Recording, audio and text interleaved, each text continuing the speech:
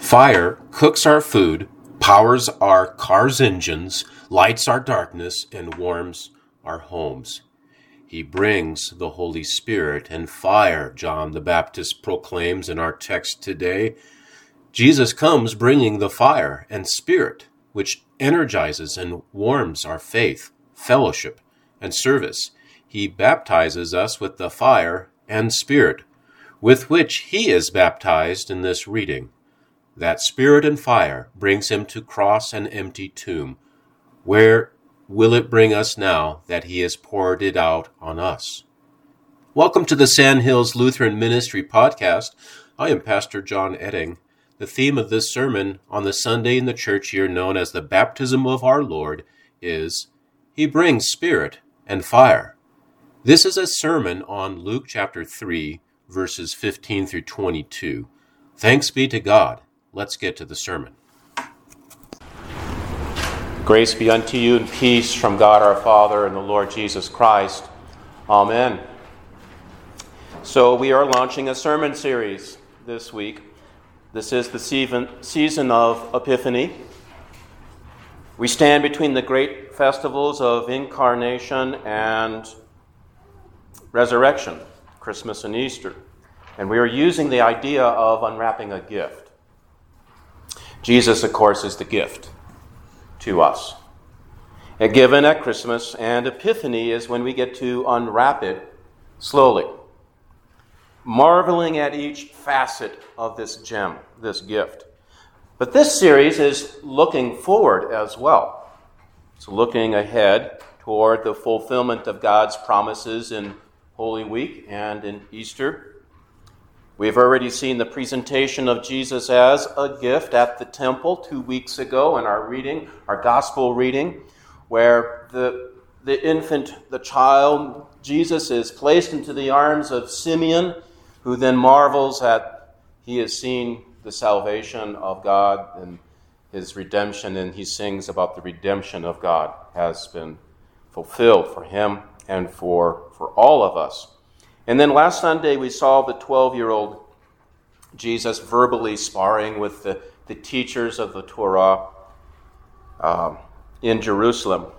This series, though, however, will look at what does this gift mean for us.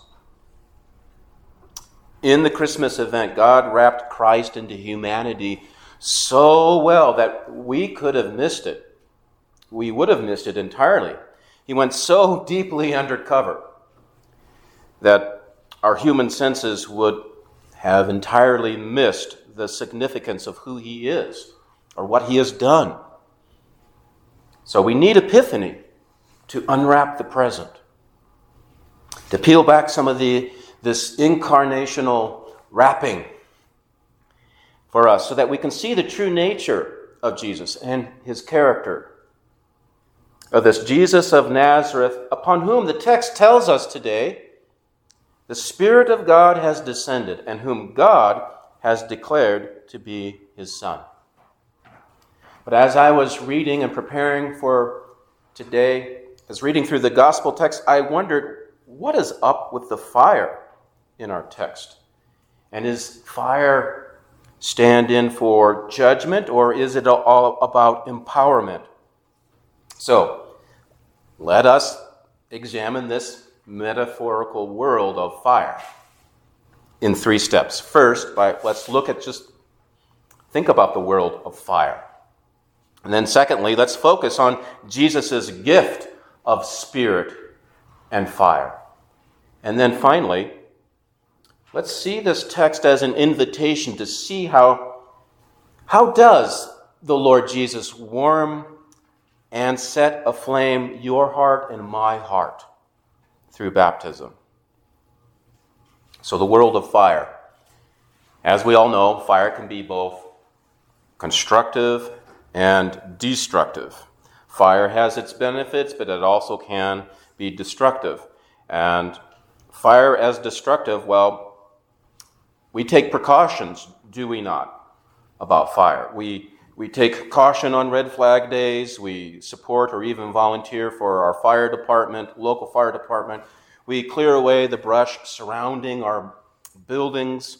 But Still, tragedy can strike, such as last August, the Dixie Fire that destroyed this old mining town of Greenville, California.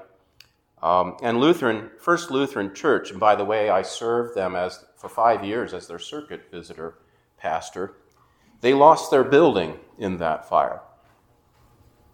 Or most recently, the December 30th Marshall Fire, which damaged, if you've seen the video, it's just amazing. And that left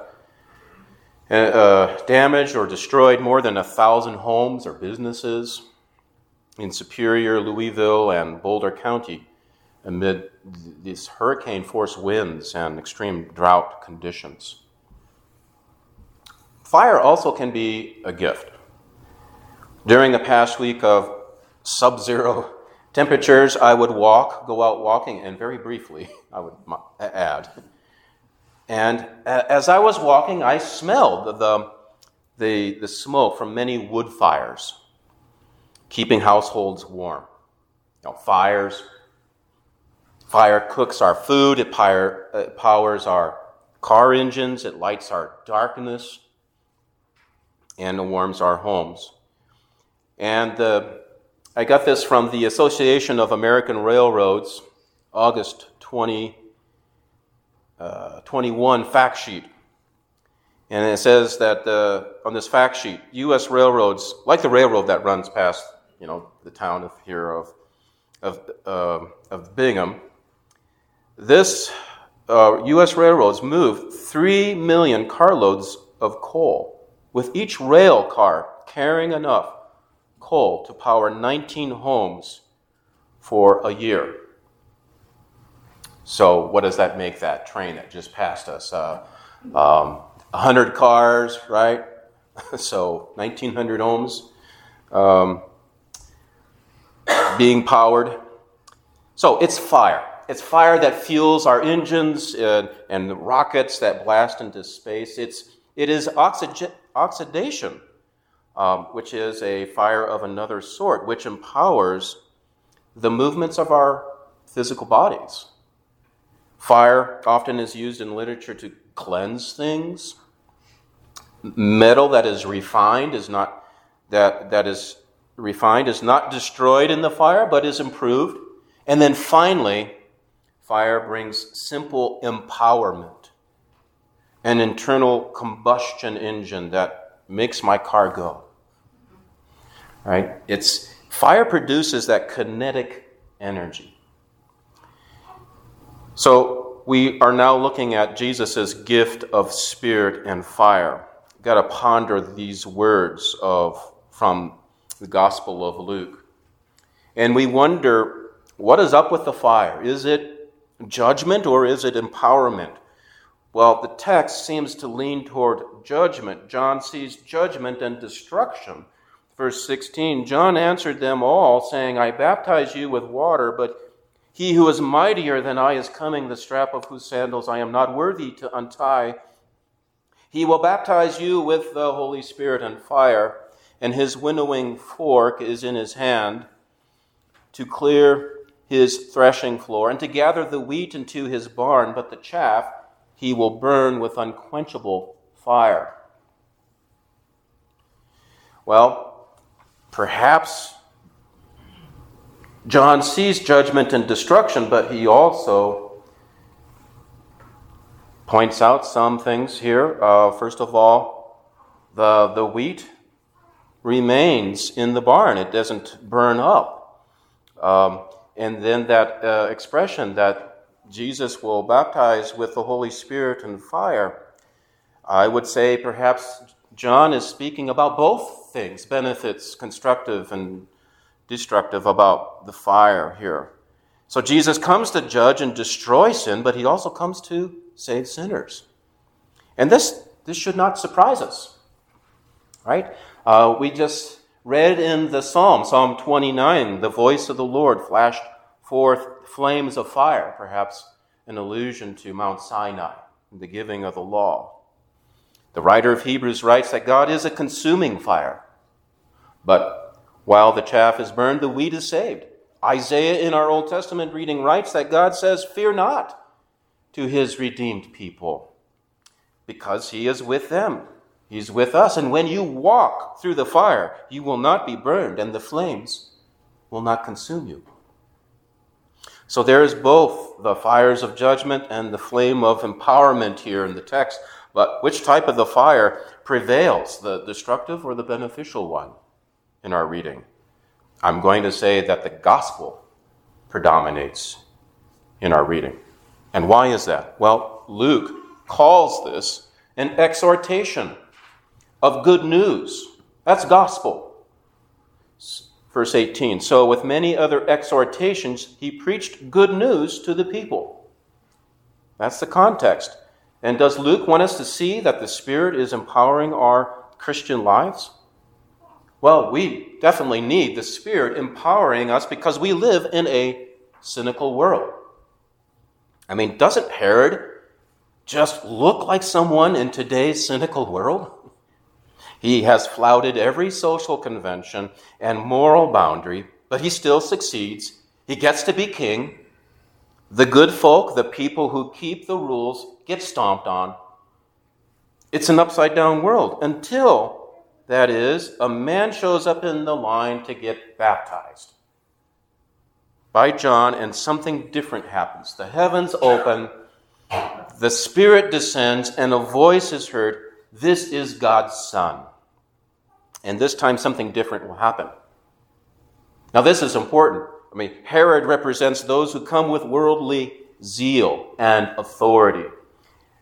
And that often does not end well. Right? Power corrupts, and absolute power corrupts absolutely. The zealous reformers, the zealous patriots, given authority will often make for such misery. And we know from this same gospel, according to Luke, that Jesus does not come with the same zeal and authority as these worldly types. Jesus comes with the Holy Spirit, the Spirit of the living Word, living God. And that means he does not use his power and authority in the same way as the world. He uses it to bless and save. And we are drawn to this phrase that John uses to describe the action of Christ. He will baptize you with the Holy Spirit and with fire. When does Jesus baptize with the Holy Spirit and with fire? Jesus did not perform any baptism during his earthly ministry. And if he did, it's not recorded in Luke. And at the baptism of Jesus, he is baptized. But in Luke chapter 12, verses 49 through 50, Jesus does speak of the fire to be kindled. Verse 49 of Luke 12, I came to cast fire on the earth, and would that it were already kindled. I have a baptism to be baptized with, and how great is my distress until it is accomplished. So Jesus speaks of fire to be kindled. He hints at the baptism on the cross, where God's fiery wrath is laid upon him. Think of the cross, the event of the cross, his death on the cross as Jesus being that lightning rod and all that fiery wrath of God being laid upon him. Jesus has been baptized with the Holy Spirit, and he will be baptized with fire on the cross. Jesus undergoes this baptism of fire as the substitute for all, for full and free forgiveness. And finally, on the Christian Pentecost in Acts, the Holy Spirit comes. And what appears on the apostles? Tongues of fire. Tongues of fire rest on the apostles. And all who have been baptized by Jesus' apostles, and all those baptized down through the ages, have been united into Christ, his death and life. And this is what Paul is talking about in our epistle reading. In Romans 6, we are baptized into the death of Christ and raised to newness of life. So in this, Christ may be said to be the baptizer. Those who are baptized into Christ are baptized with the Spirit and with fire, with which he was baptized. John's baptism cleanses with water. But Jesus' baptism cleanses with the Holy Spirit and fire. Now, if the fire of the Spirit consumes my old sinful self, does that not make the new person come forth stronger? So now let's take a look at that third phase of this message, that our hearts are set aflame through baptism. Does Luke want us to see the Spirit empowering our Christian lives? Well, yes. That's a definite yes. How, though, is what we're wondering about. We definitely want to connect this to our baptism because Luke does so. Jesus clearly is shown to have the Spirit, and then John tells us that Jesus baptizes us with the Spirit and fire. So our words and deeds, since our baptism, are filled with the potential given by the Spirit and the fire of God. Little things like embers blown on the wind can set ablaze big things. The Spirit of God is in control of this. I am not. Jesus receives the Spirit here, and this is the beginning of ministry. Jesus then is impelled by the Spirit through temptation into the broken lives of people. He's serving and forgiving and healing and helping and feeding and so on. So what roles does this Jesus, anointed by the Spirit, declared to have authority as God's Son, play in our lives today? Well, first, he is the authoritative Son of God. We listen to his voice. To him, we do not really have a choice about listening, not if we would be numbered among his disciples. When he tells us to love our enemies, that is not optional. And we need to be empowered to be able to do that. We love them and then do not heap hatred upon them. And when he tells us to proclaim the kingdom of Jesus to this world, we cannot be silent. He has the authority to shape our lives, determine our course, send us on missions, and hold us back. He is the Son of God. But Jesus also has the Spirit of God, and this too is important, and it's too often neglected by us, by me. Jesus is not stingy with his Spirit. He has freely and fully poured out that Spirit on Pentecost upon all of us. We encountered that Spirit in baptism, and continuously through word and sacrament and fellowship and word and more. And that Spirit now makes all of our lives different. First, that Spirit has kindled within us faith. We can hear the commands of the authoritative Jesus in love. Now, that old man in us would like to rebel against them, but that old man is not all there is to say about us. The new man, that new person, loves Jesus, trusts him, delights in his commands, but that Spirit also gives significance and meaning to our most humblest actions. Give a glass of cool water to a child in Jesus' name. And Jesus says, that was given to God himself. The mundane and the normal actions of our lives now take on a wholly new significance and are replete with spiritual significance. Now, you may think, as well as I do, that the problems for congregations, including ours, are so huge and our efforts often seem so small. So we come to church. We have spoken our confirmation vows. We serve on the committees. And we take our turn teaching Sunday school. Perhaps we'll be meeting soon this month together to determine new officers and set budgets. Perhaps our offerings seem like they are never enough, and our number may dwindle. Are we fearful that our numbers seem to be in a downward trajectory? Will it crash in a few years? But when we think this way, but isn't this really looking to the wrong places and expecting answers from the wrong sources?